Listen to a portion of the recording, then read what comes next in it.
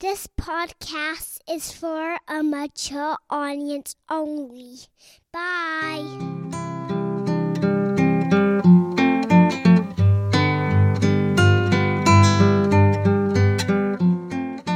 Hey, Soul Family. Welcome back to Evolving Minds. Thank you so much for listening. I really do appreciate your time. Today's episode is with my friend Nathan Grisier. Nathan and I grew up in the same church together and had a lot of the same friends. And I'll tell you this about Nathan. If you know Nathan, then you know you're going to laugh when you are around him because he's just such a funny person and his laugh is super contagious. And if you are able to get him to laugh, to make him laugh, then you've basically won at life, right? He's just really fun to be around. And I'm really happy to share this episode with you today because it's my hope that it might help even just one of you listening. Nathan shares his story of his addiction and, most importantly, his story of recovery and sobriety. He's been sober for 7 years now, and we dive into his story of addiction and how that got started for him and how he got sober. And this is a really special topic for me. I have a lot of compassion for those who struggle with addictions to substances, but really addictions to anything, right? I mean, it could be gambling, TV, sex, porn, food, fame, you name it. And I'll tell you why. Because I myself have gone through a tough addiction of my own. And I talked briefly about that in the episode with Nathan, but I really want to devote more time explaining my story. But in order to do that, I have to tell like 4 other stories. So I will do my best because I really want you all to understand my story with the context and to understand the hows and the whys and the whens of that whole situation. I don't want to bore you with my story here. So I'll be releasing an episode with just myself telling that story. And I've said this before on the podcast, but I'll say it again. My intention is to be vulnerable. And honesty and authenticity is a big part of that. And to be honest, I just really don't care if anyone knows some of these ugly details of my life. And it's my hope that it can really help someone else. So stay tuned on my addiction story. But for now, let's tune in to Nathan's. So welcome to the podcast, man. It's awesome to have you. Sweet. Yeah, what's this man. podcast called? So the podcast is called Evolving Minds with Phil Hampton. Ooh, so it's all centered about change and transformation. Okay. So basically like evolving our minds and our lives and adapting to new things and being better people. Okay. So like in your case with your like your past, you have 7 years sober now, right? Yeah. So that's, I mean, to me, that's a huge transformation and being a better person. And I'm sure you've learned a lot going through that. Mm-hmm. So that's kind of the theme of the podcast: transformation, change, and talking with people that have interesting stories about whether it's addictions or mental health or whatever it might be. So, cool, yeah, man. Let's start from the beginning, man. Okay. Because I know we met when we were like, I don't know, 10 or 11, maybe. Yeah. Maybe a little older. Maybe I was a little old. I think because age, I can't remember. So I'll be 33 in March. I think you're 35? 34 in March, yeah. 34. Okay, so we're like a year I'll apart. be 35 in March. What am I saying? I'm 34 now. Okay, so you're in March. In February 21st. That's what for sure. Okay, cool. So we're just like 2 years apart. Yeah. Okay, cool. Okay. So yeah, you must have been 10. I was probably 12. That sounds about right. Got you. So you moved to Rancho Cucamonga when you were like 10. And where did you come from before that? I think I was like 12 when I moved to Rancho Cucamonga. Yeah. You were 12. Yeah. But I came from Rialto. So I grew Rialto. up yeah. Nice, man. That's kind of where I grew up, and I still got a couple friends that I knew in Rialto, that I'm still in contact with today, and then we moved to. It was funny because like Rialto was never really that bad like when I lived there, and then I think over the years it started getting a little hood. Yeah, for sure. Yeah, there's certain parts. Like I used to work in Rialto for a bit, and there's certain areas that are like newer, like they built a lot of new like shopping centers and stuff like that. And then there's like other parts where it's like kind of hood, like you said, Yeah, kind of like yeah, sketchy. Because it's yeah, closer to San Bernardino, so it's kind of like heading towards that way where there's some yeah, exactly, sketchiness, but yeah, man, that's exactly. cool. That's cool. So why did you and your family move to Rancho? Was it like for your dad's work or something, or what was the reason? Um, to be honest, I don't really know like the actual reason. I was kind of young, I was pretty young at the time. Um, I think my dad, yeah, I think my dad, I think they just moved to Rancho. I think they wanted to get probably a bigger house, live in a nicer neighborhood, and things like that. And so yeah, it was like a brand new house they built that was getting built in that Brentwood community. And so Nice.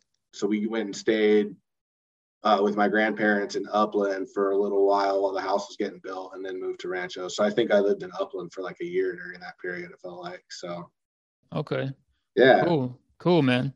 Yeah, so I know like dude, we have a lot of fun experiences like in Boy yeah, Scouts, yeah, but so when you moved into like I think it was the Victoria Ward at that time, right? yeah. Um, what was that experience like for you growing up in the church at that age?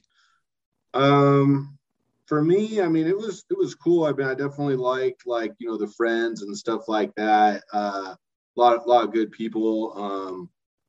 But what do I say? I mean, yeah. I mean, I guess for me personally, it was just like I think I was just so young. I didn't really know what was kind of going on. I know it kind of sucked because like I had some friends that like were not Mormon and I think my mom at the time like didn't really want me to like hang out with them as much as like my Mormon friends for whatever reason, and Right, so right. and so I just I remember feeling that way a little bit, but yeah, I mean it just kind of is something that's happened. I'm not. It's funny because it's like living in California and being Mormon. It's like you're kind of like the black sheep, because there's not. For I sure. wouldn't say there's like a lot of LDS people in Southern California, Right. and then living in where Salt Lake City, where I live now, like, that's like the prominent religion, like everyone is, and I'm not. So it's Right. So so are it's you in kind of like are you in like downtown Salt Lake City? Are I you just like South I Salt Lake? just moved like 3 weeks Oh, okay. ago from Sugar House, which is very close Oh, to yeah. the area. Now I live in Murray, which is about 10 minutes south of that. So Got you. Yeah, I know exactly where that is. I yeah, feel like because I used to live in Utah. Me and my wife moved there in like 2012. okay, No, I'm sorry, 2015. okay, And we were there for like a year, and then we ended up moving back. But we lived in Cottonwood Heights. okay, So yeah, I feel like in that like especially like in the Salt Lake City area, it's more like not less Mormons, but more like more diverse, liberal. I would say. Yeah, Yeah, more diverse and more like liberal Mormons, if yeah, that yeah, makes yeah, sense. You know what I mean? yeah, Compared to like Utah County, like Provo and oh, yeah, Orem, it's like everyone's Mormon, everyone's super devout and yeah, like by yeah. the book, you know? Yeah, but even I will say, like even in Salt Lake City, like even as like diverse as it is or whatever, Hmm. it's still like the most. It's not like Southern California. I Oh would say. yeah, for sure. Huge, Like huge difference for yeah, sure. huge difference as far as that type of thing goes for sure. Yeah, for sure, man. So yeah, man. But it's been cool. I mean, I've been out here since 2010. Came out here to go to treatment, and just kind of ended up staying out here. Got a lot of friends out here.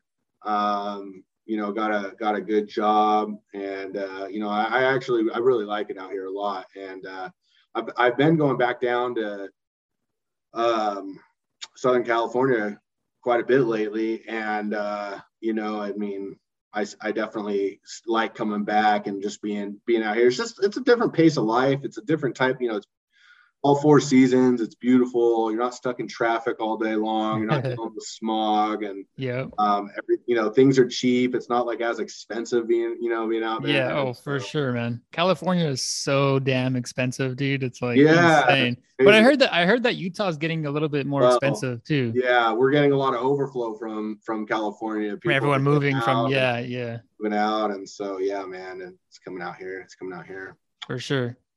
Cool, So man. So you've been there for like almost 12 years now since Yeah, 2010, you said? yeah. Since I Cool. came out March 2010, I was living in, St. George for a couple years before That's right.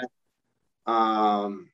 And then yeah, came out here to go to treatment. So Cool, man. Cool. yeah, So, let's talk about the treatment stuff, man. okay, Um, so I've noticed you have been sober for 7 years. yeah, Do you want to talk about and explain kind of how that started for you? It's like with your yeah. addictions and things like that. Yeah.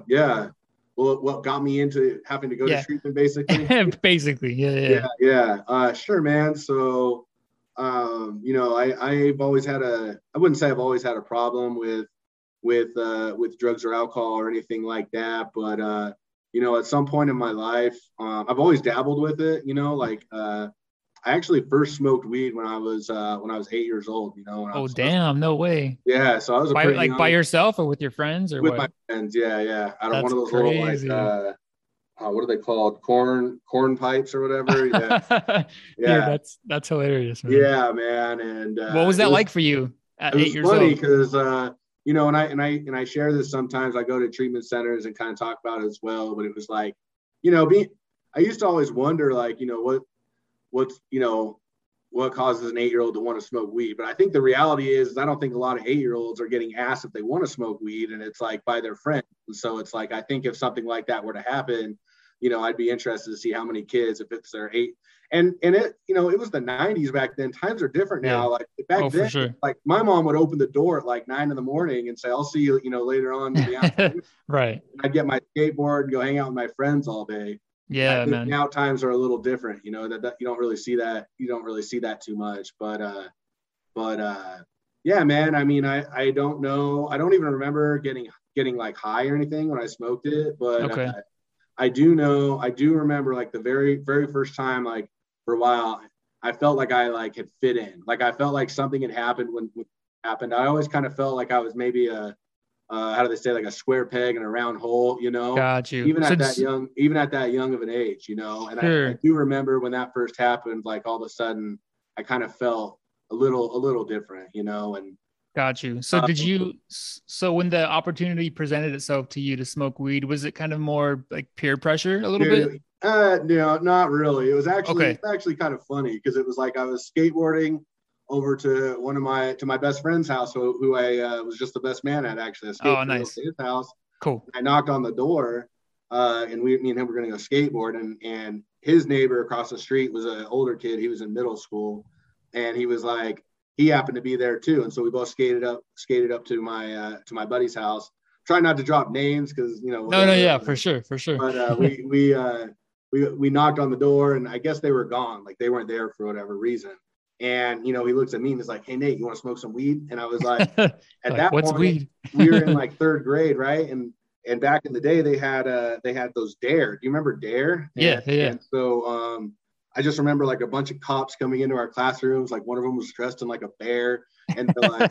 they were like, Yeah. just say no. Like if people are going to ask you to do drugs, like just say no. And they're going over like all the different tactics that people are going to use, like the takeaway, or they're going to be like, someone's going to really try to get you to do it, or say, oh no, you don't want it. And here's all these different things that you can kind of do to try to combat that.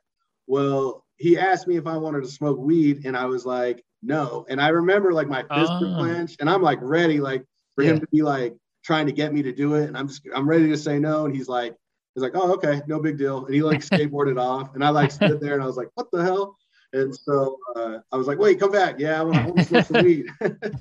That's And funny because yeah, it's uh, going off what you said about how like the Dare program and other people have stressed this idea of like just say no, right? yeah, But it's not really like that. Like in your situation, like it wasn't like your friend was gonna like peer pressure you and say, "Hey man, you have to smoke weed." You yeah, can't say no. Like come on, like I feel like especially if it's within your friendships, like yeah, if they're gonna ask you and if you say no, they're gonna respect you and say, "Okay, cool, man." Like yeah, it's yeah, all good. You know what I mean? yeah. Yeah. Exactly. And I think that's kind of what it was. It kind of caught me off guard. And so I was like, wait a second. Yeah, I do want to do that. Let me try this. Yeah. Yeah, yeah, yeah. Okay. Okay. but yeah, and so it was never like a habitual thing at that age. I mean, it was like, what guy's going to sell an 8-year-old kid weed or anything like that. But, it definitely was something that I did periodically, I'd say. Okay. And then, let's see. And then, yeah, I mean, it just kind of something that kind of happened periodically. And then, we moved to Rialto or to Rancho, excuse me. And then, some things I guess were kind of going on. My dad's business was kind of going south as far as that goes, and money started becoming a problem, and just having a lot of like family stuff going on.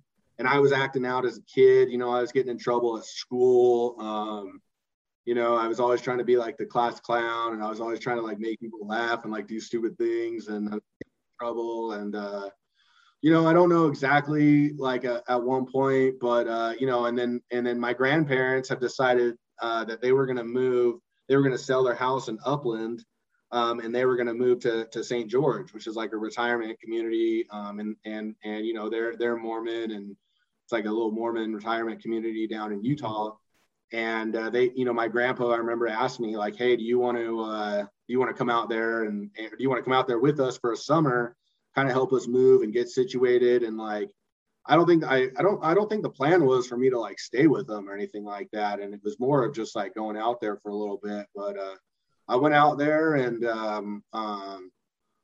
it's definitely culture shock. It was definitely a lot different. For people were different, kids were different, or whatever. But I decided to stay out there for a little bit, enrolled in school. I kind of liked it while my family was kind of dealing with their stuff. I was able to be with my grandparents for a little bit, and they had to stay with them. And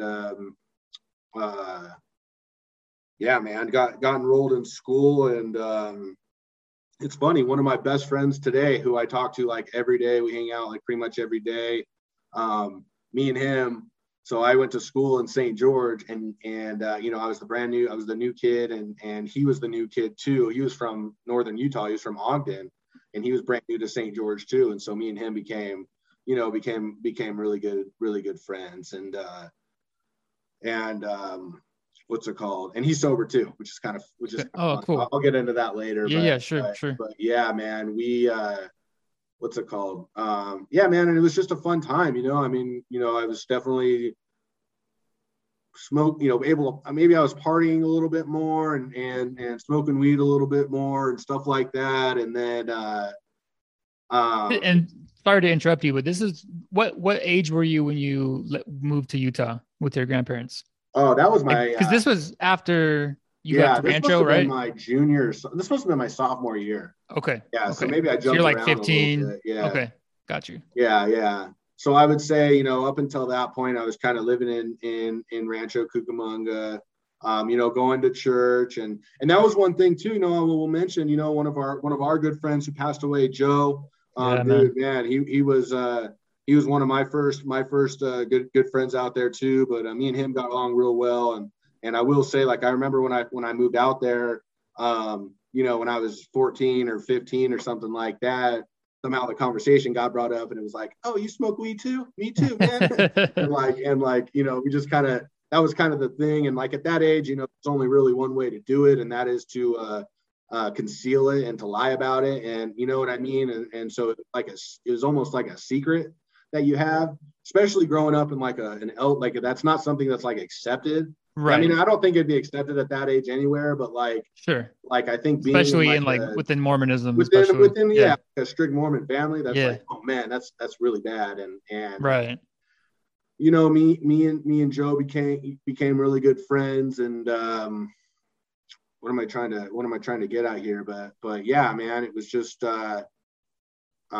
didn't Joe eventually move with you to St. George? Yeah, that was a little bit later. That was later on, but yeah, I'm just trying to think of what like I said, I had a lot of family problems going on. My dad ended up eventually, he lost his business. My family ran out of money. They had to declare bankruptcy, and as a kid growing up and all that, it was just like I kind of knew what was going on. I didn't really know what was going on, but I always remember just, feeling like as long as I had my friends and I can go party, it was like, I felt like I didn't really have to maybe address some of the feelings that I had going on, or I didn't have to like deal with any of that kind of stuff, because as a kid, it's kind of a thing to go through, and it's not like it's anyone's fault really, but like, not really, like it wasn't like I even knew what was going on. It was like no one really even kind of told us. It was just like all of a sudden, like, right. And so I think that was one of the reasons why my grandpa, when I was my sophomore year, was like, hey man, you want to come out here and stay with us? And I think that was one of the things I really appreciated, was because, I felt like I went from being the oldest of 4 kids who maybe felt like, I always felt like I was just like a fly on the wall in my family. Like it was just like, they always had a lot of other things going on. And so being able to move in with my grandparents made me feel like maybe I was an only child in a way. Yeah. Like a new beginning, sort of. Like a new beginning. Yeah. Like a yeah. new beginning. And then, I met my friend and yeah, man, it was actually, I enjoyed it. I really did enjoy it. And I was a very confused kid. I didn't understand a lot, what was going on. I didn't understand like what I was even really thinking. But, I knew I liked, I knew I wanted to fit in. I knew I wanted to party. I knew I wanted to, drink. I started and stuff like that, and to say I started like selling drugs too, when I was at school in St. George at a young age. And, it just kind of progressed, and I don't even realize, I didn't see it then at that time, but it was like looking back on it now, I understand like that progression and how it was like, I go from smoking like a bowl to, to like smoking, an eighth to like, you know what I mean? And it's just okay, like, yeah, sure. Then all of a sudden for me, it was like, weed's not enough. And I want to try like mushrooms, or I want to try, different hallucinogenic and things like that. And, okay. Looking back on it, I think it was just something that, I don't think I had a lot of control over, even at that age, you know what I mean? Sure. And so, yeah, that happened. And, yeah. And then, shortly after, it was like, not too long after I'd moved to St. George and started school, I don't even think I finished the entire semester. I think it was like 6 months into that semester. My dad, who also has a substance abuse kind of problem too, growing up and stuff like that. And so he had like OD'd or something, and he was like in the hospital. And I remember I like wanted to see him, but my grandparents were going out of town, and they wanted me to go stay with like my other grandparents who lived out in the middle of nowhere in this place called Dameron Valley, which was like, they wanted me to go stay there. And I was just kind of an ignorant kid at that time. And, if I didn't get my way, I didn't really like it. And so, is that when you drove from Utah? Yeah. Okay. So I drove my car. I was actually just talking about that with my buddy at the wedding, because I was like, dude, you guys are all like this. You guys didn't know each other, but you guys are literally like this story all connected. Because when I left St. George, I called up, my buddy who's like my best friend that I hang out with all the time now. I called him up and I was like, hey man, I'm doing this. And then I called up my best friend in California and I was like, hey man, I'm doing this. I'm stealing the car and I'm driving down. Like, I don't want to be here anymore. And he so happened to be house sitting that, we were 16, 15 or 6. I was 15 actually, because I didn't have a license. Okay. And he happened to be house sitting that night for like one of his neighbors. And he's like, he literally just dropped everything and drove and met me in Vegas. And I was cool. Driving. Yeah. And I was driving to, from St. George. And I was scared, man. I didn't know really what I was doing. Did you ever drive up until that point? Like before that? I mean, I think I've like drove around in like a parking lot. Okay. Like, okay. Not really. Not the highway. I didn't know what I was doing. I just knew that like there was stay on the 15 freeway and just go all the way down to baseline. Man, it was just it was crazy, man. It was crazy. Yeah. But okay. Grateful for my friend. He kind of, we just followed each other on once we met up in Vegas. It was like 4 a.m. and And then we drove down and like dropped the car off at like some gas station because I think my grandparents had reported it stolen, and I was scared. Oh shoot. Okay. And got with him, and then they ended up getting the car back. They ended up finding it, and like that was when I ended up moving back down to Rancho, I think, when I was a little bit older. Yeah. It's a little bit fuzzy, man. It's a little bit confusing, Sure. you know. Yeah, I can imagine. I'm trying to put the pieces together, you know. No, that's fine, man. Yeah, but at that point, you know, I would say that, like, you know, drugs were definitely a big part of my story. Drinking was part of my story. Partying was, you know what I mean, and selling drugs. You know, I got really big into selling drugs as a kid and stuff like that, and you know, all that stuff just kind of progressed. You know what I mean? Like, the kids in high school that, you know, I was selling a little bit to as we got older, and we got out of high school and things like that. They were all, you know, and they were all selling, you know, buying and selling more and stuff like that. And you know, I found myself when I was about 19 years old. You know, I was with Joe. I called up Joe, or I got a conversation with Joe, and he was like, I think he was going through something with his family too, or I don't exactly know the story, but we decided, you know, we were going to move in together in St. George, and we were going to, you know, sell drugs and you know, become millionaires. Man, the dream right there, right? Yeah, man. Yeah. And we had a lot of really good times living together, man. I love that guy a lot, and I think of him often. And me too, man. Me too. So sad, man. So sad. But it is, man. I can't believe it's already been like 3 years, man. Yeah. It seems like longer, but then it also seems like shorter. Yeah. I'm just like, damn, man. Like it's insane, man. And I know for you, since you were much closer to him than I was, I'm sure it's been extra like difficult for you, or like hard in certain times. I talked to you know, our other friend Ben about it before too, you know, and I was like, you know, because my sister passed away about 9 months after Joe passed away. That's right. And I'd never experienced that type of loss where I've gone through a loss, you know, with someone else. It's like that close, I guess. I've had extended family members, you know, pass away and things like that, but never like a friend that was like young, and especially the way that it happened was just so unexpected, I guess, and things like that.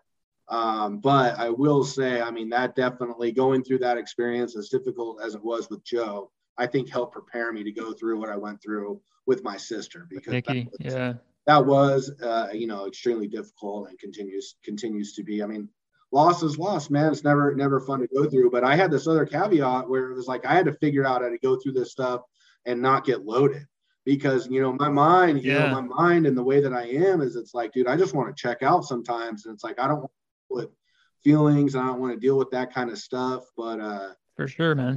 You know, being able to go through that was definitely a different experience, you know. No, yeah, I'm glad that you brought that up, because similarly, I mean, I don't know about you. I don't know if you consider yourself to have like an addictive personality. I think I do. And I've also struggled with my own addictions with things.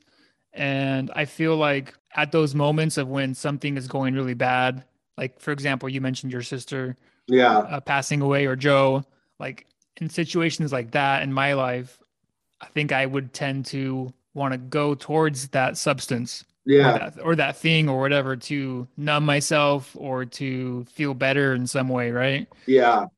I'm really like, I just want to give you some like respect and tell you that you're awesome for not giving in, man. I think Thanks, man. That's really hard to not, or to like, to avoid doing that. Yeah. Especially when you've been down that line before. Yeah, man. You know? Yeah, definitely. And, you know, I don't know what I was going to, I guess I was going to continue to, you know, I guess talk a little bit about leading up to what got me into treatment, and then go for it. And then talk about that. But, sure.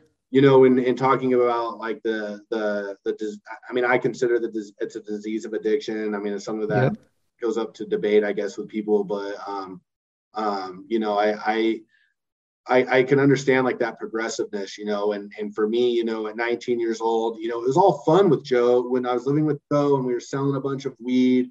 And then we got, what happened eventually is like after about a year, we got raided. We got raided by the Snap. DEA. No way. And So like, did your neighbors know what was going on, and that's how I mean, someone? yeah, we were young kids, a lot of Yeah. traffic in and out of our Sure. house, and and we were smoking weed in the house and doing all sorts of drugs and dabbling with other things. I think I did my first like Oxycontin during that period too, and stuff like that. And we got raided, and Were you guys both home at the time? we had just gotten back from a bar. I think we were 20. Okay. I think Joe had a fake ID. He might have been 20 and I was 21 or something like that. But Okay. we got back from a bar at late at like 1 a.m. or something, and there happened to be some policemen standing outside, and they just looked like normal cops, and it looked like they were like in front of like my apartment building, and we're walking in, and I didn't realize this was a whole setup that they had done, and they were waiting for us, and they had been watching us. I didn't understand any of it. I just saw two cops, and we're walking to our thing, and they wanted to talk to us and ask, they were pretending like they wanted to ask us some questions about someone else or something like that. Well, and come to find out, I mean, they had raided us, and they broke, they eventually, a bunch of other cars pulled up, flashing lights, and damn, man, arrest me and Joe, and we get into the apartment, and they tear our whole apartment apart, find a whole bunch of everything, paraphernalia, drugs, everything. And it was a scary situation. I mean, I'm 21. I'm 21. Man. Joe's 20. I'd been arrested before, but never up to this extent. Like I've never. We were facing, serious felony charges. We had mushrooms. I had liquid morphine. We had scale, all this stuff, and we went to jail, and about I think I was in there for like 3 weeks or a month, and my grandparents have bailed me out, and I think Joe's parents were going to bail him out, but he told them not to, but to get a lawyer instead. Okay. And so me and Joe we were writing each other's letters and stuff like that, but he ended up staying in jail. He was in jail longer than I was, and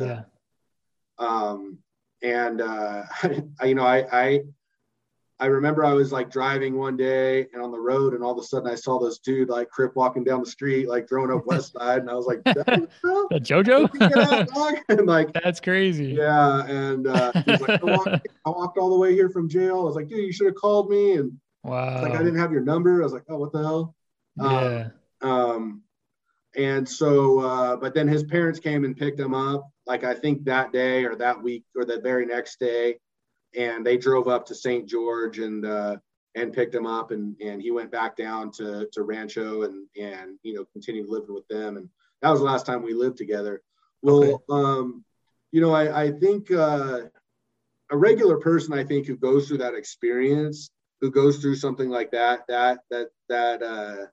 crazy, I guess. Yeah, that's intense. Would maybe think like, okay, you know what I mean? Like, this is insane. I'm going to stop.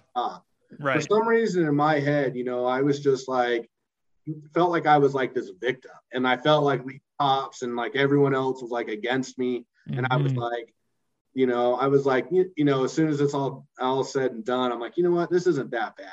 And come to find out, Joe's lawyer ended up figuring out that the drug task force that raided us didn't enter our apartment, or didn't get a warrant to enter our apartment. Ooh, okay. After they'd entered our apartment. Oh, wow. So basically, we caught a break, and we got this thing called a plea of abeyance, where basically the courts were like, we're not going to charge you with anything. We're not even going to put you on probation. They're like, Nate, all you have to do is go an entire year. This was on September 29th. Okay. They have, like, you have to go an entire year of not getting into trouble, not getting arrested, nothing. And if you can do that for an entire year, we're not going to drug test you. You're not on probation. But if you can do that for an entire year, your charges are going to get dropped down to misdemeanors. That's it. And I was like, perfect. That's crazy. I remember like if I were to hook me up to a lie detector test at that time and ask me if I was done, I would have said, yes, I'm done. I don't want to do this anymore. Okay. I was all emotional. I was thinking my life was over. I didn't know what to do. I enrolled in school. I got into student housing. and I was done. Like I just couldn't see that. But I didn't understand myself, I guess. I didn't understand what I was really going through. And I was still going to I was still hanging out with like my friends on a regular basis who were kind of doing that kind of stuff. But I just wasn't. And I remember a couple months later, I was driving, school wasn't really working. It was just getting a little too difficult for me. Life was just seeming a little too shaky.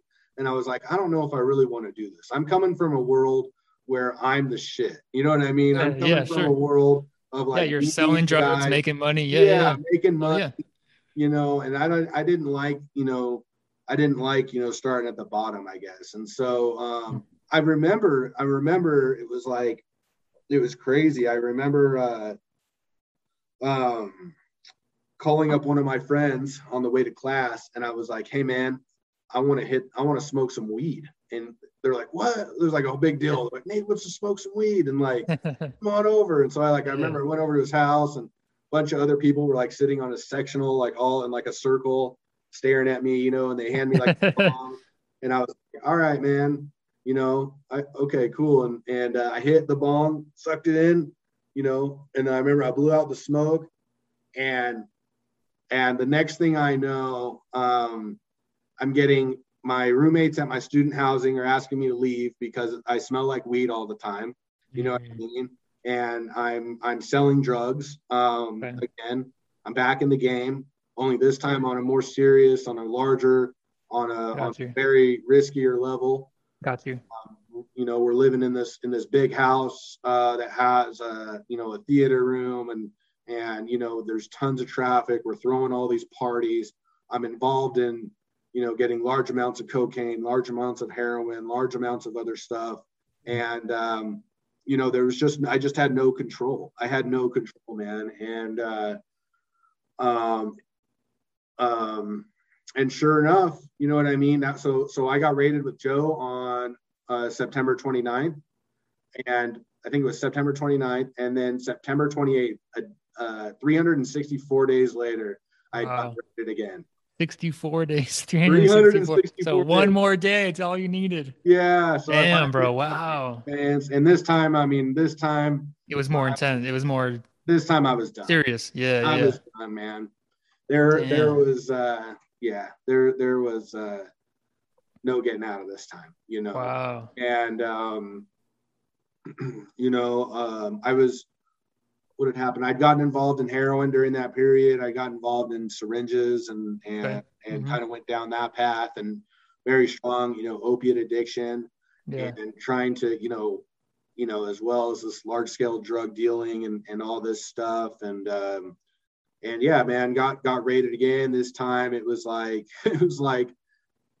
these dudes and like these like wife beaters with badges with like tattoos. It was like they cover like crazy, and they had assault rifles too, and they were coming in the house, and I had a warrant with my name on it, and it was scary, and I still had a giant ego, and I remember them like taking me upstairs to the theater room and trying to question me, and I'm sitting there the whole time, telling them to F off and telling them, I want my lawyer and, all this stuff. And, went to jail and was in jail, I think, for a couple months, and got bailed out again. And this time when I got bailed out, I accepted defeat, I guess, in a way, in the sense that, but instead of me being like, I'm done, I'm never doing this again, it was like, why even try? Like, I'm going full metal. I'm going, and I just went crazy, man. And it was like,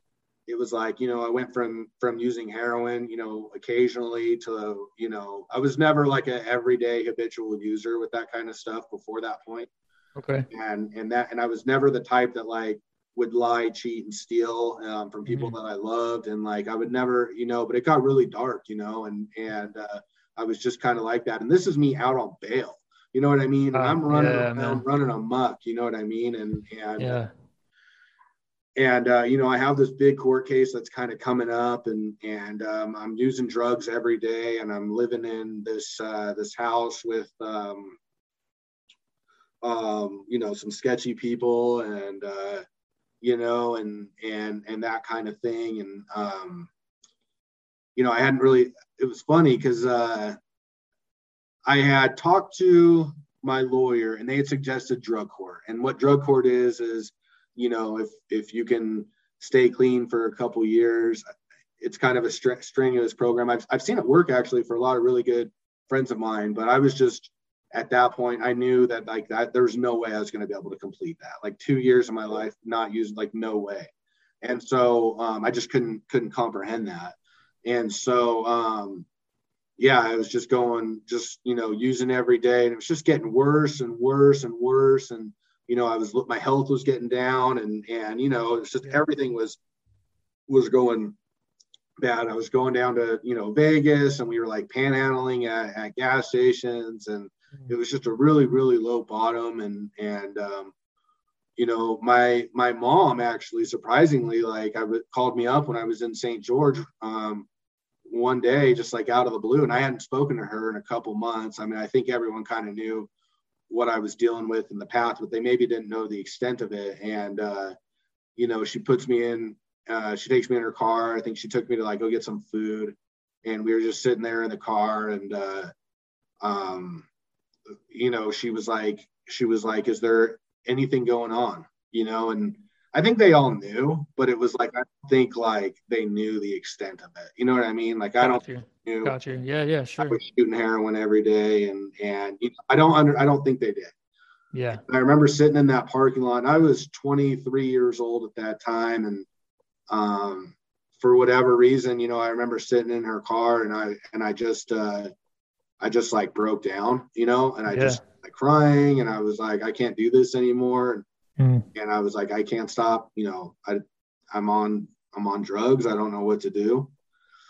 And, they cut, and she's like, well, do you want help? And I was like, I don't know. You know what I mean? I don't even know what that means. And,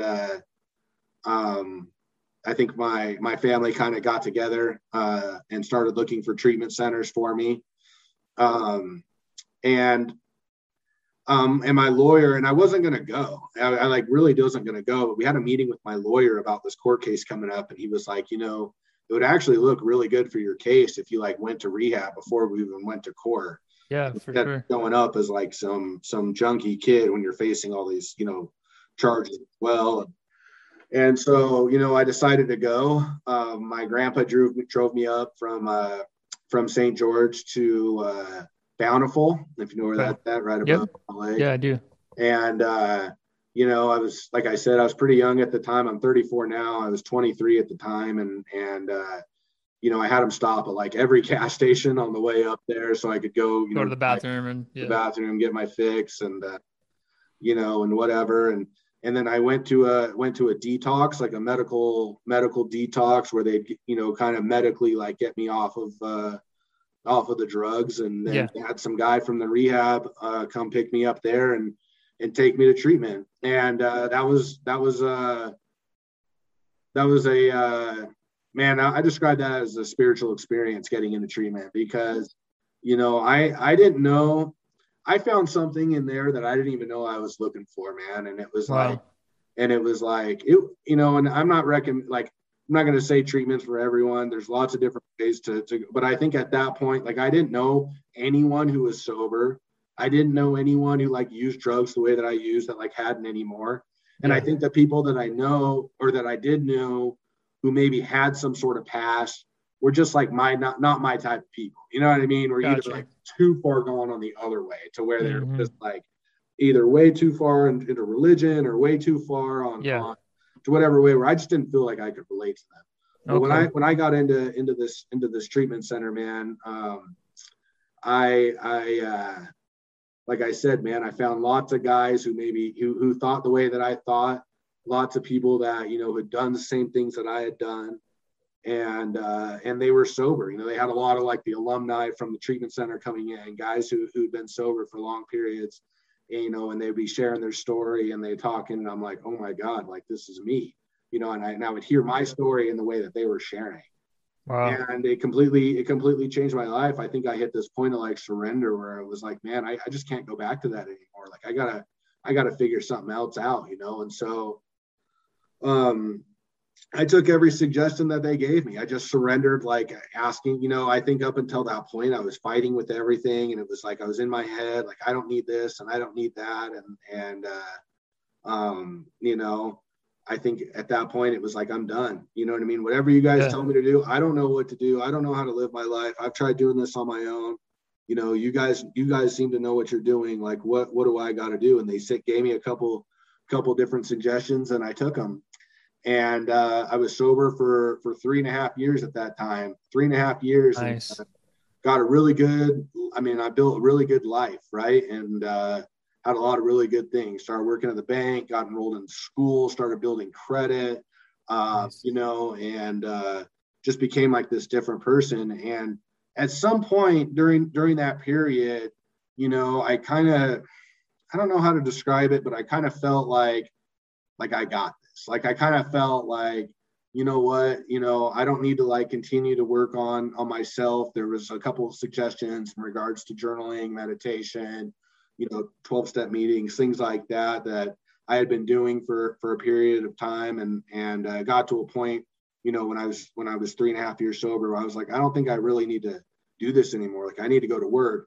And I was overextending myself. I was working like a couple jobs and going to school full time, and again, just really, really getting agitated, getting tired, getting upset, and at 3.5 years sober, man, out of the blue, I just, I made the conscious decision to like go down to the pharmacy, buy a pack of syringes, and get high again.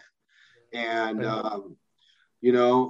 I remember waking up the next day and kind of like what just happened, but also like no one found out, like it wasn't like the end of the world. Maybe I thought it was going to be.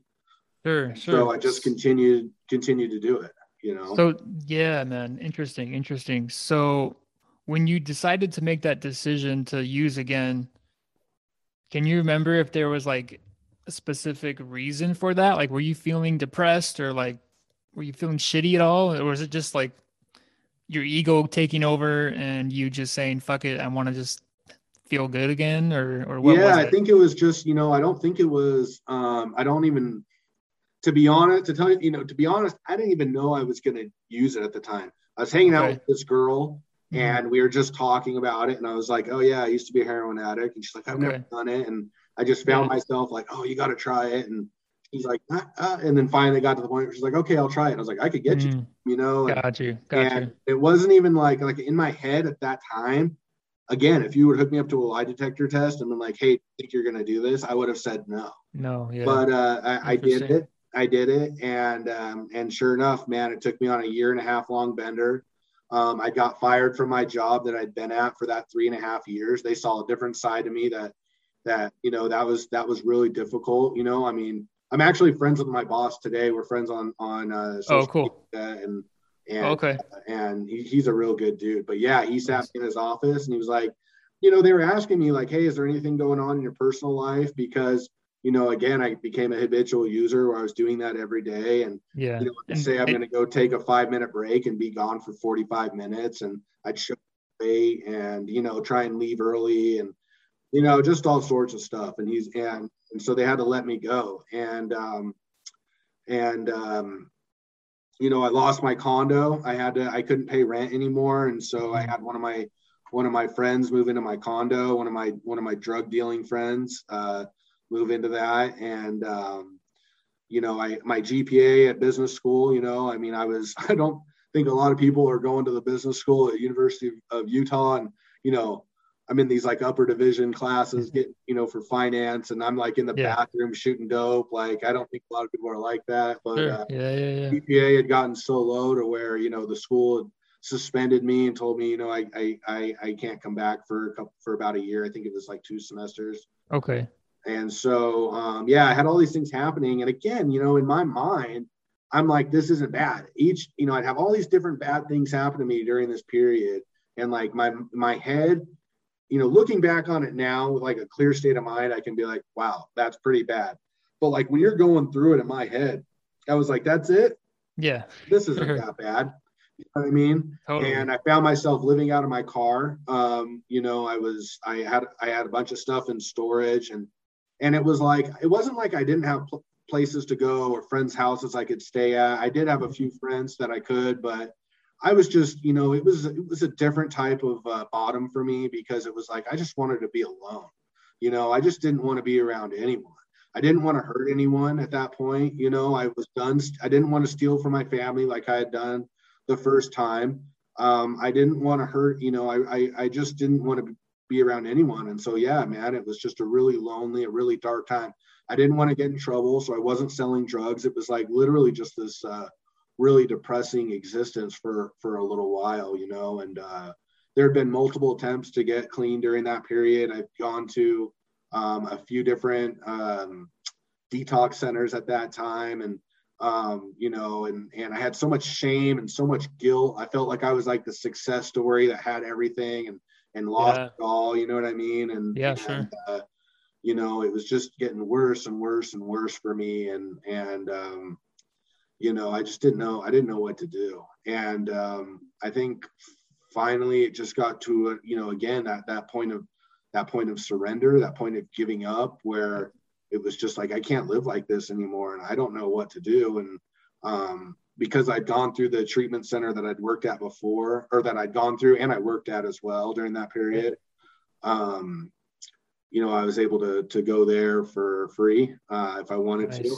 And it was just part of their little program. And we'd set it up a few times for me to go, and like I was supposed to show up and I didn't, and it just always found myself like back,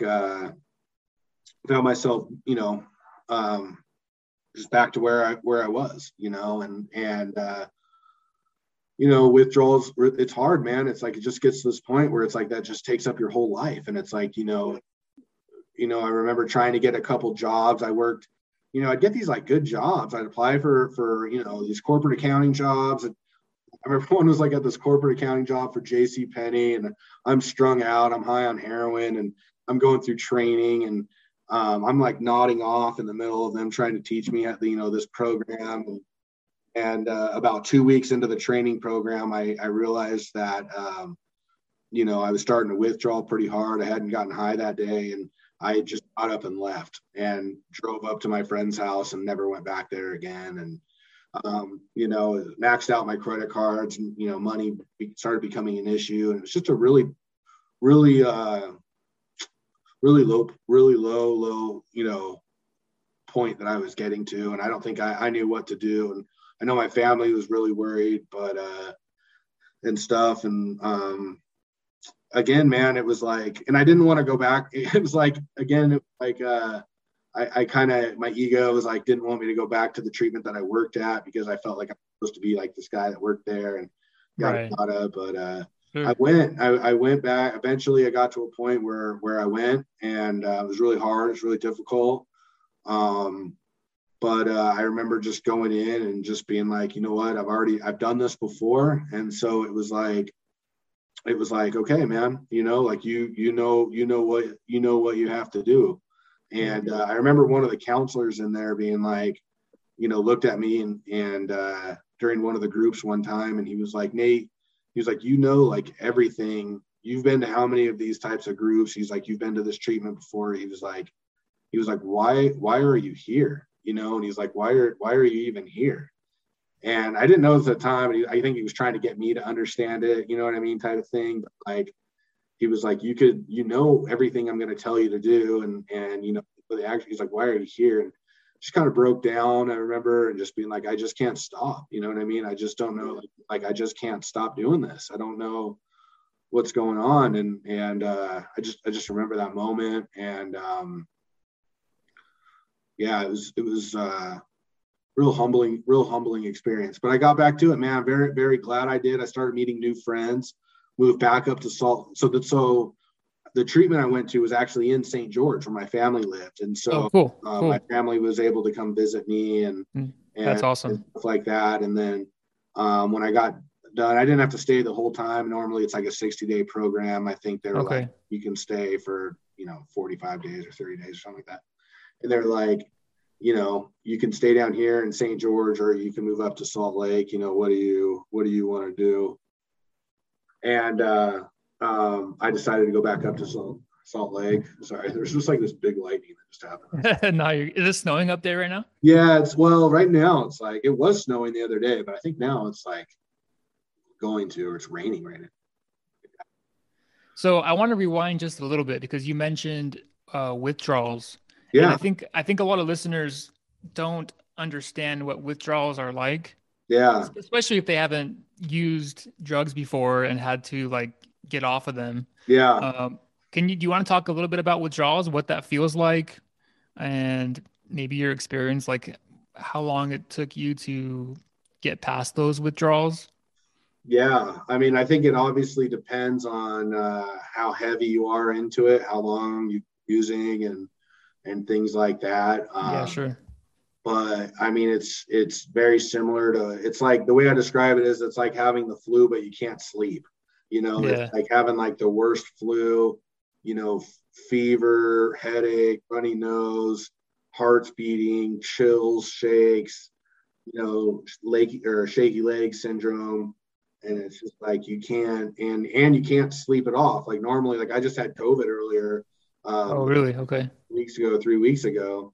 My quarantine ended like 3 weeks ago, Okay. and I was able to sleep. It was like it sucked and it was really bad, but it was like I At slept least you could sleep. 24 hours straight.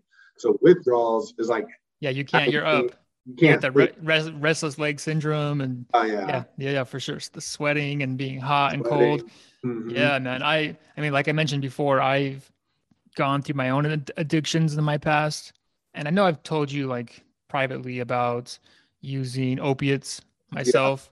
And for me, man, I don't mean to like cut you off on your story because we'll get back into that. But yeah, yeah, yeah. I feel like you mentioned a good thing about withdrawals because I think that's something that holds people back from getting the help that they need because they Mhm. get sick and then nobody likes to be sick. And when you're like withdrawing, you just feel like shit.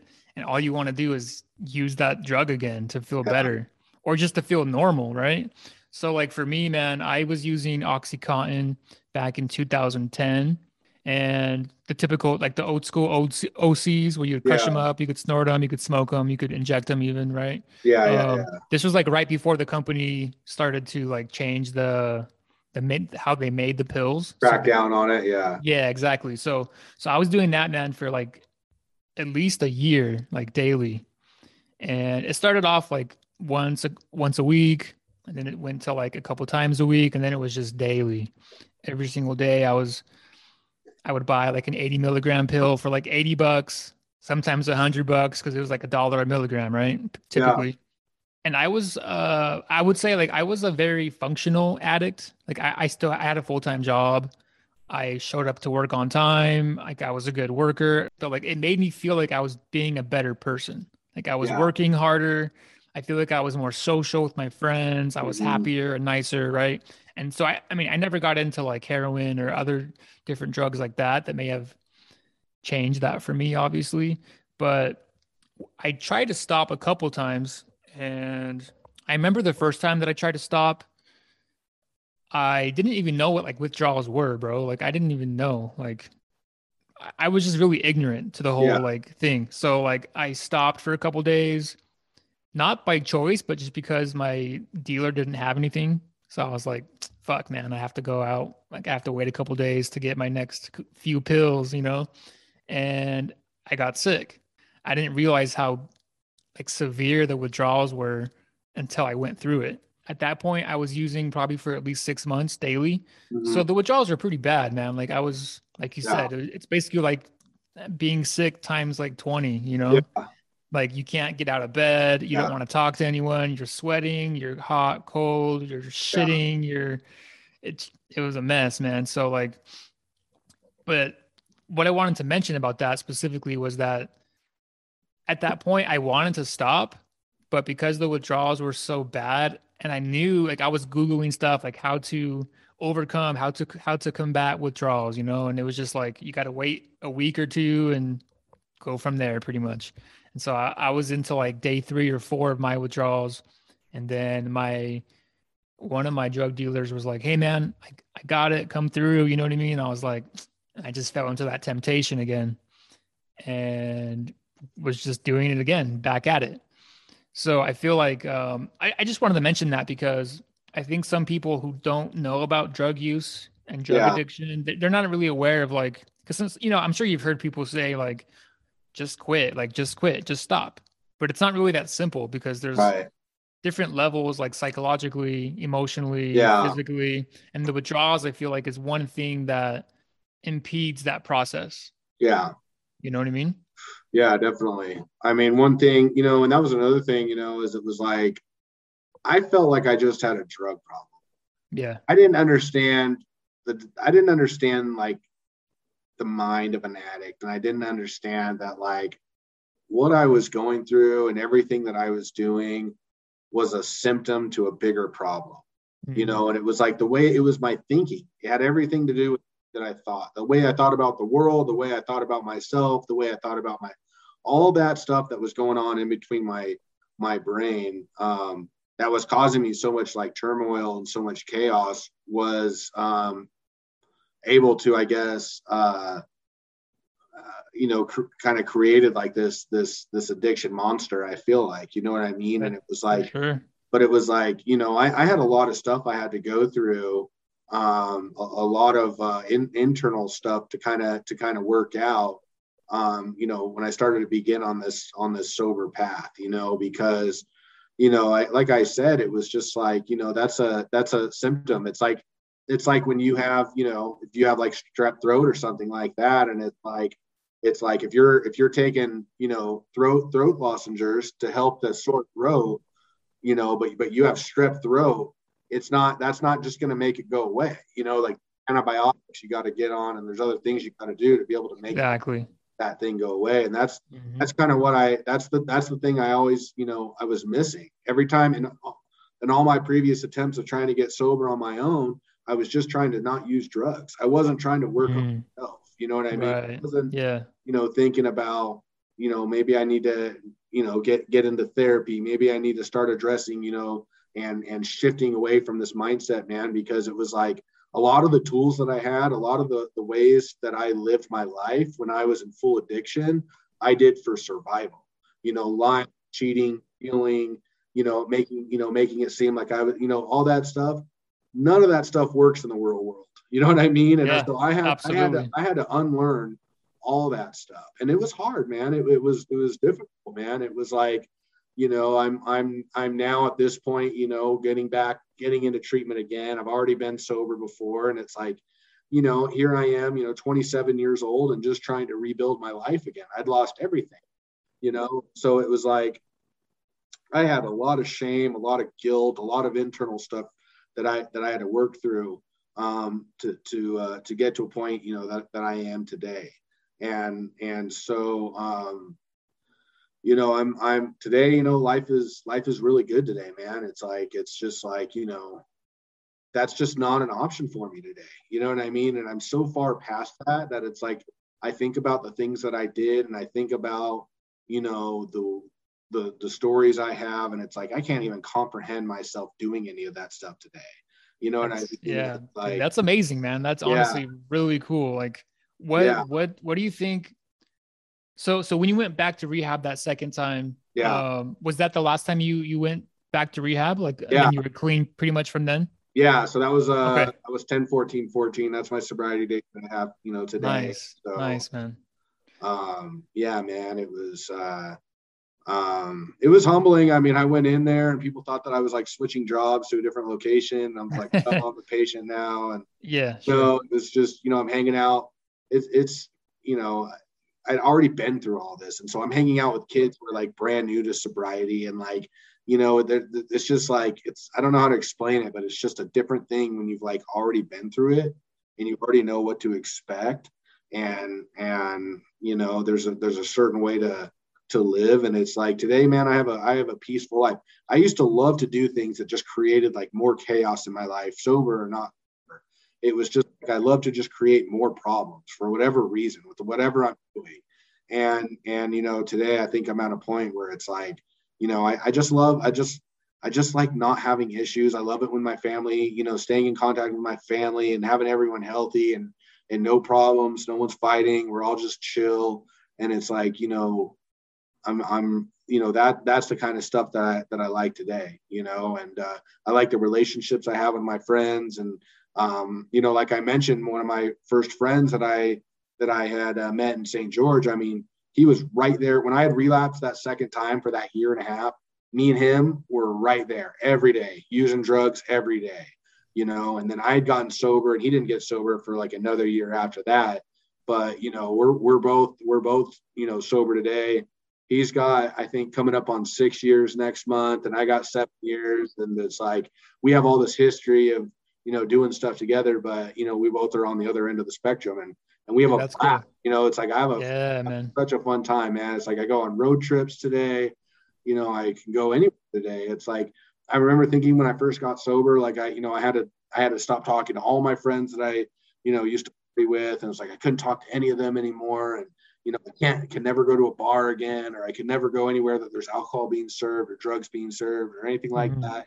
That's just not the case today. You know what I mean? It's like, That's interesting that you say that, because I feel like there's a lot of addicts or previous addicts, or I guess, I don't know what your take on like once an addict, always an addict is, but I've heard from many people that have had addictions say like, oh, I can never go into a bar again, or I can't even smell alcohol, I can't even see a prescription bottle because it's going to trigger me, you know? Yeah. I What think was it? Sorry, I didn't mean to cut you off. No, you're fine. I think that's the difference between doing that internal work that I was talking about, you know, earlier, and just quitting and just stop using. You know what I mean? Gotcha. So did you have like a lot of talk therapy and stuff like that? Yeah, I mean, definitely. You know, I haven't been as much lately, but Okay. definitely when I first got sober, it was like going to a lot of 12-step groups and getting involved in that sort of work, and you know, going to a lot of meetings, and you know, doing a lot of journaling, a lot of meditation, a lot of you know, I did go to therapy for a little while as well. Just getting to a point where it was like, you know, today it's like, you know, if I'm going to, you know, there's not going to be a situation where I'm just sitting there and someone's going to show me a bottle of beer, show me something, and then I'm going to be like, oh my gosh, I haven't been thinking about that at all, but I want that right now. Gotcha. You know, Yeah. Usually what would happen is I'll be sitting by myself and be like, you know what, this is what I'm going to go do. And so that being said, you know, I can, you know, I go to places today. It's like I planned my friend's bachelor party and we went to bars and they were all drinking. I was going to say, like, I remember when you came down for Joe's funeral, like people were drinking and smoking weed. And like, I think I remember even asking you like, hey man, is this hard for you? And you're like, not at all, man. This is fine. Like, I'm cool. Yeah.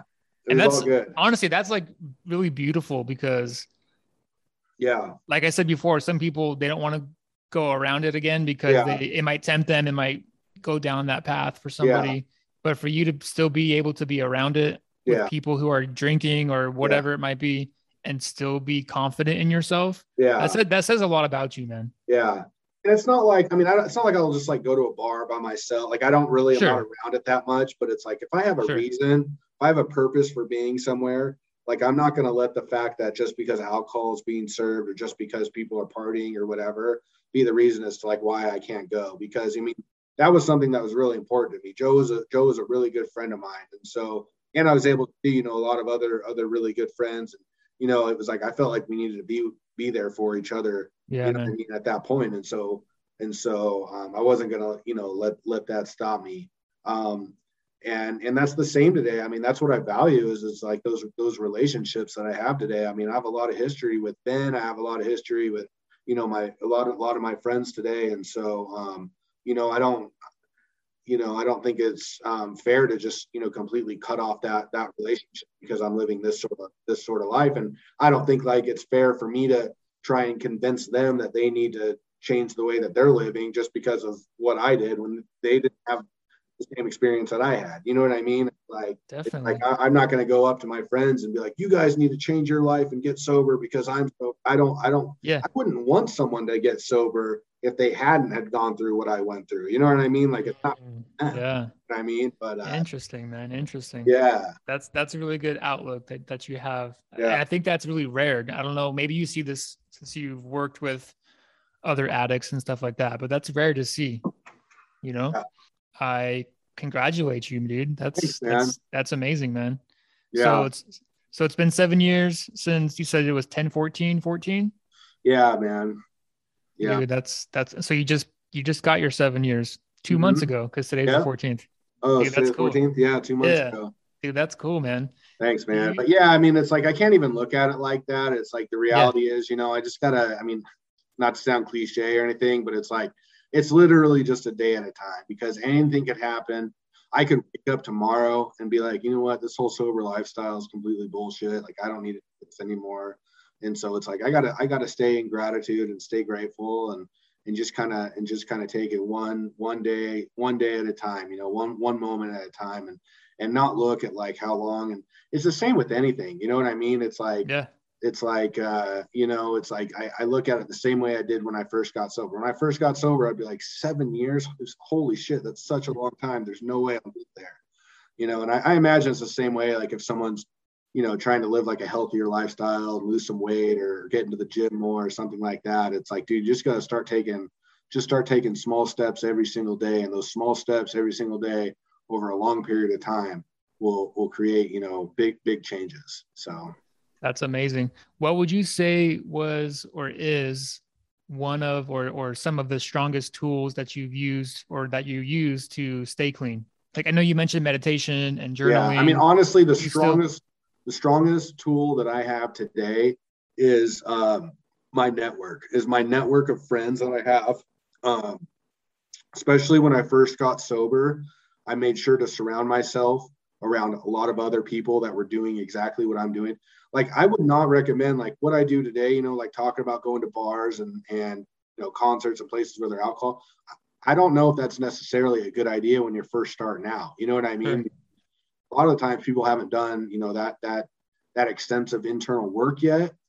And it was really hard for me just to go and do it. I didn't even really even know if I wanted to do it, but I'm grateful I had a lot of friends that I had made that were kind of on that same path that I was, that were kind of doing the same thing because I just liked hanging out with my friends. And it was like, if they're going to a meeting and they're talking about meditating or they're talking about praying or they're talking about, journaling and I'm kind of on the fence of it. It's like, I'm going to do it just because my Mm. friends are doing it. You know what I mean? Yeah. And so I think that's one of the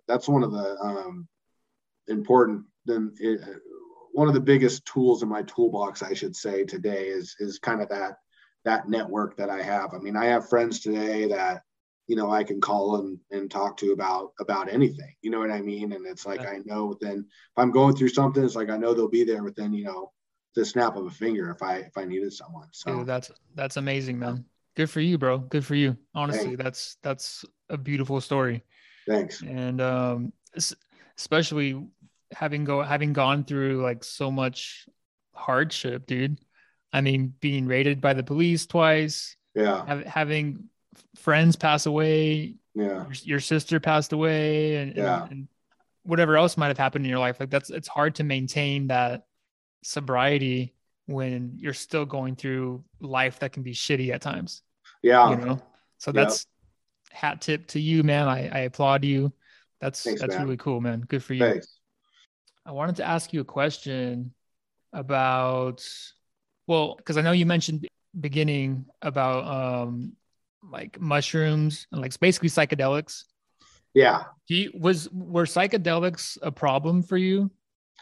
Or was it just Um, anything like were all drugs and substances kind of I mean, just I definitely didn't not do yeah, psychedelics. You know what I mean? Like, yeah, yeah. I mean, yeah, I did psychedelics. Was I doing psychedelics every single day? No, but I definitely dabbled with them. But it's a mind altering substance in my opinion, and so Sure. for me, it's just kind of Like that's not a slippery gray slope. area. Yeah, Yeah, and yeah, it's yeah, just yeah. like, and I don't think that like I'm gonna like do some mushrooms and then immediately be like, I got to do them again. I got to do them again. Sure. But it's like there's a slight risk that it could lead me back to where I was before, and that slight Absolutely. is just not it's just not, worth Better it. safe than sorry, right? Yeah. So I don't know if you've been following this kind of stuff with like the whole psychedelic movement that's going on right now with like all the Microdosing and all that stuff. microdosing, yeah, and all these studies that are being done Yeah. with how psychedelics can actually help with Yeah. addictions and like Yeah. cravings and stuff like that.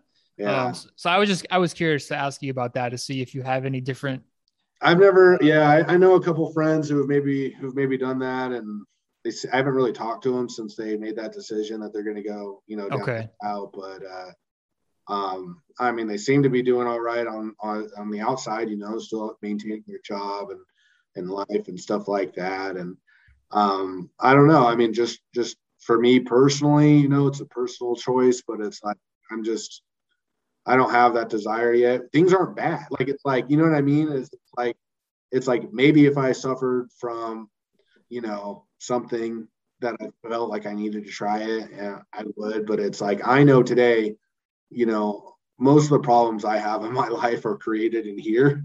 You know what I mean? A lot of the problems I have is problems that aren't actual problems. You know what I mean? And it's like, I like to make them up in my head that they are. Yeah. And so, that kind of stuff. But again, I mean, if someone's, doing heroin every day and they start microdosing mushrooms and it, is able to stop them from doing that, more power to them. But for sure. Yeah, man. But that just wasn't my story. So yeah, no, everyone's story is different, man. Yeah, for sure.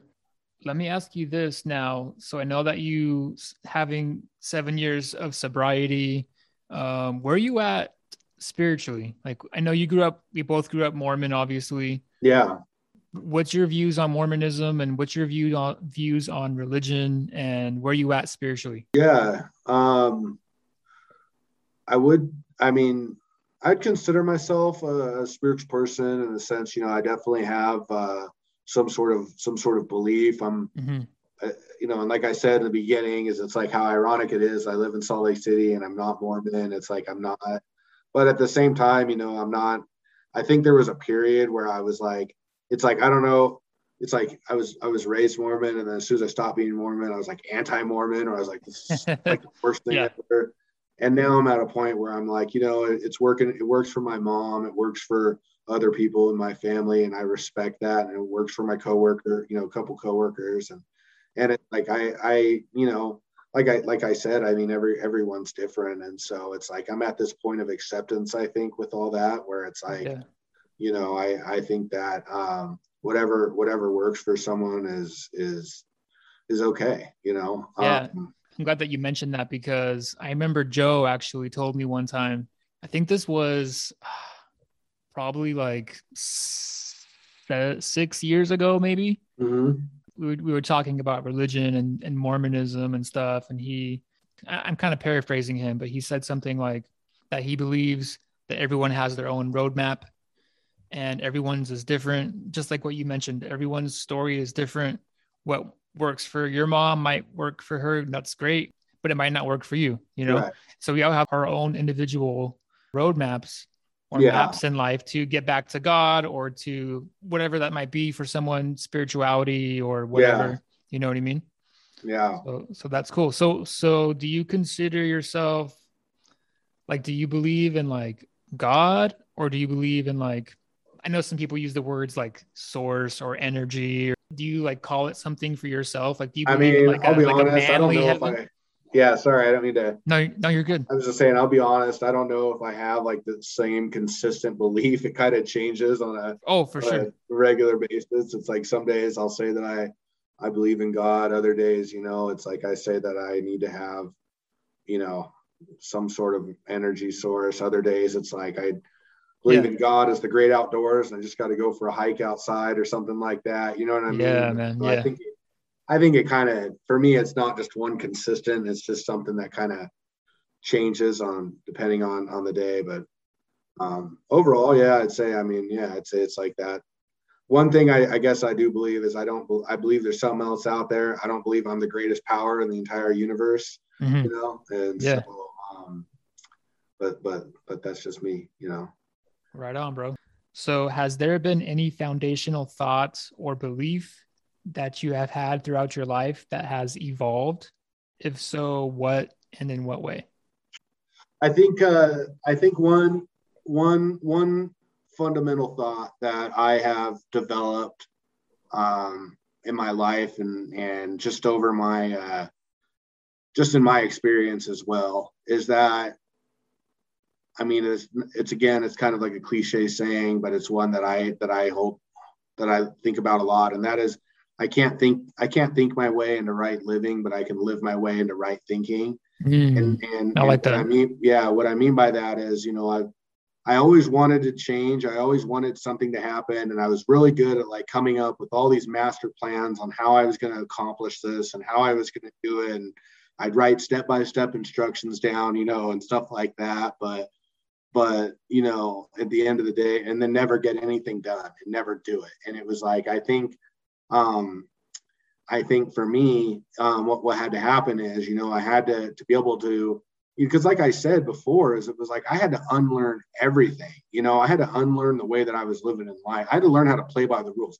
I spent my whole entire life not playing by the rules and taking shortcuts. You know what I mean? And it was like, I basically had to I feel like I entered like this whole new world. You know what I mean? Where Yeah. it was like A whole new world. yeah, Just kidding. where it was just like I had to learn how to follow rules. And I was the type that, like, if I was waiting in line at a store, I'd make sure to cut in front of someone because I felt like my time is more important. Or I was the type that, I felt like I always had to speed on the freeway, and I always had to, I just felt like I always had to take shortcuts. And for me, it was action. It was daily action on a consistent basis, over and over and over and over again. And eventually, after doing that consistent action for a while, eventually, my mind starts to shift a little bit to where, I'm able to maybe have that sort of change that I have today. So Yeah, that's awesome, man. Good for you, brother. yeah. If there could be one message that you could share to the whole world, what would it be? I mean, I can speak to, maybe if someone's out there and they're struggling with you know with addiction, or they're struggling, they got some secrets going on, or they're living this life that I was a double lifer. I was living two different lives. I was really good at like putting on this persona, in front of some people, and then really living this other type of life. And so I would say if there's someone out there like that's maybe struggling with that sort of thing, and maybe has some addictions, that it's okay to reach out. It's okay. I mean, that's the first step that I had to take in my life, was reach out and ask for help, and get to that point of surrender, and just surrender my ego, and it's okay to ask for help. So That's awesome, man. I yeah. think I think that's really difficult for a lot of people to ask for help, you know, and especially when they're going through some shitty moments in life. Yeah. They have a lot of guilt and shame. And I know you mentioned those words earlier on. Yeah. You feel shame and you feel guilt, and you're just kind of stuck in a rut, dude. And it's hard to ask for help. Yeah. It can be embarrassing, and Yeah. it totally It's really destroys not, your though. ego. You know what I mean? It's not exactly. It's But your really head not makes it out to be. It's like exactly. your head will come up with, oh, I can't do this. The way people are going to think about me, and the way this, Yep. it's like, and then you go ahead and you do it, and it's And it's not even, really yeah, not it's even bad. exactly. Yeah. The head, dude, your mind is like, can be your worst enemy, you Yeah. know? Yeah. Your ego can be your worst enemy. And it's, it's weird because you can think one thing and go, okay, I'm going to go to this place. I'm going to go do this thing, and it's going to suck. It's going to be the worst thing ever. I'm going to be embarrassed. And then you go there and it's totally awesome. And you're Yeah. just like, why was I stressing out about this thing for 6 hours when it wasn't even a big deal Yeah. at all? Like, it was actually amazing. You Yeah. know, it's Yeah. It's interesting like when how, I first started going to the gym, you know what I mean? I'd never even okay. went to the gym or anything like that. And I'm so worried about like what other people are going to think of me. And then I get there and it's like, people are so worried about themselves. They don't Yeah. even, you know what Everyone. I Yeah. mean? It's They're like, not even fine. thinking, they're not even looking at other people because they're looking at themselves. Yeah. And you know what I mean? Yeah. Yeah, for sure, dude. I like that. Well, I think that's pretty much what I wanted to cover with you. Is there anything else you Cool. want to to talk about or discuss? No, I feel like feel like we went through a lot there. So Yeah, man. I feel like this will be a good episode for people to hear, man, especially cool. for those who are struggling with addictions of any kinds too, because Yeah, all addictions kind of have this same concept of being addicted to something, whether it's like gambling or yeah, shopping. It could be anything, bro. You know, I mean, yeah. we give our power away to something, Right. and Like I that's said, I mean, it's the symptom, right? And so we all yeah, kind of are dealing with that with yeah, that same cause and condition going on the inside. That, but the symptom could be different. You know what I mean? And it's like could be a different type of addiction or whatever. But yeah, absolutely, man. Well, hey, man, thank you so much for coming on the podcast. I yeah, really appreciate your time, yeah. and I had a blast, man. It was fun. Cool, man. Good. Yeah. Let me know if you need anything or need to answer something or whatever. So, Will do, brother. Will all do. right. All right, Cool. man. Take care. All right. All right. You too. All right, man. We'll see you later. All right. See you.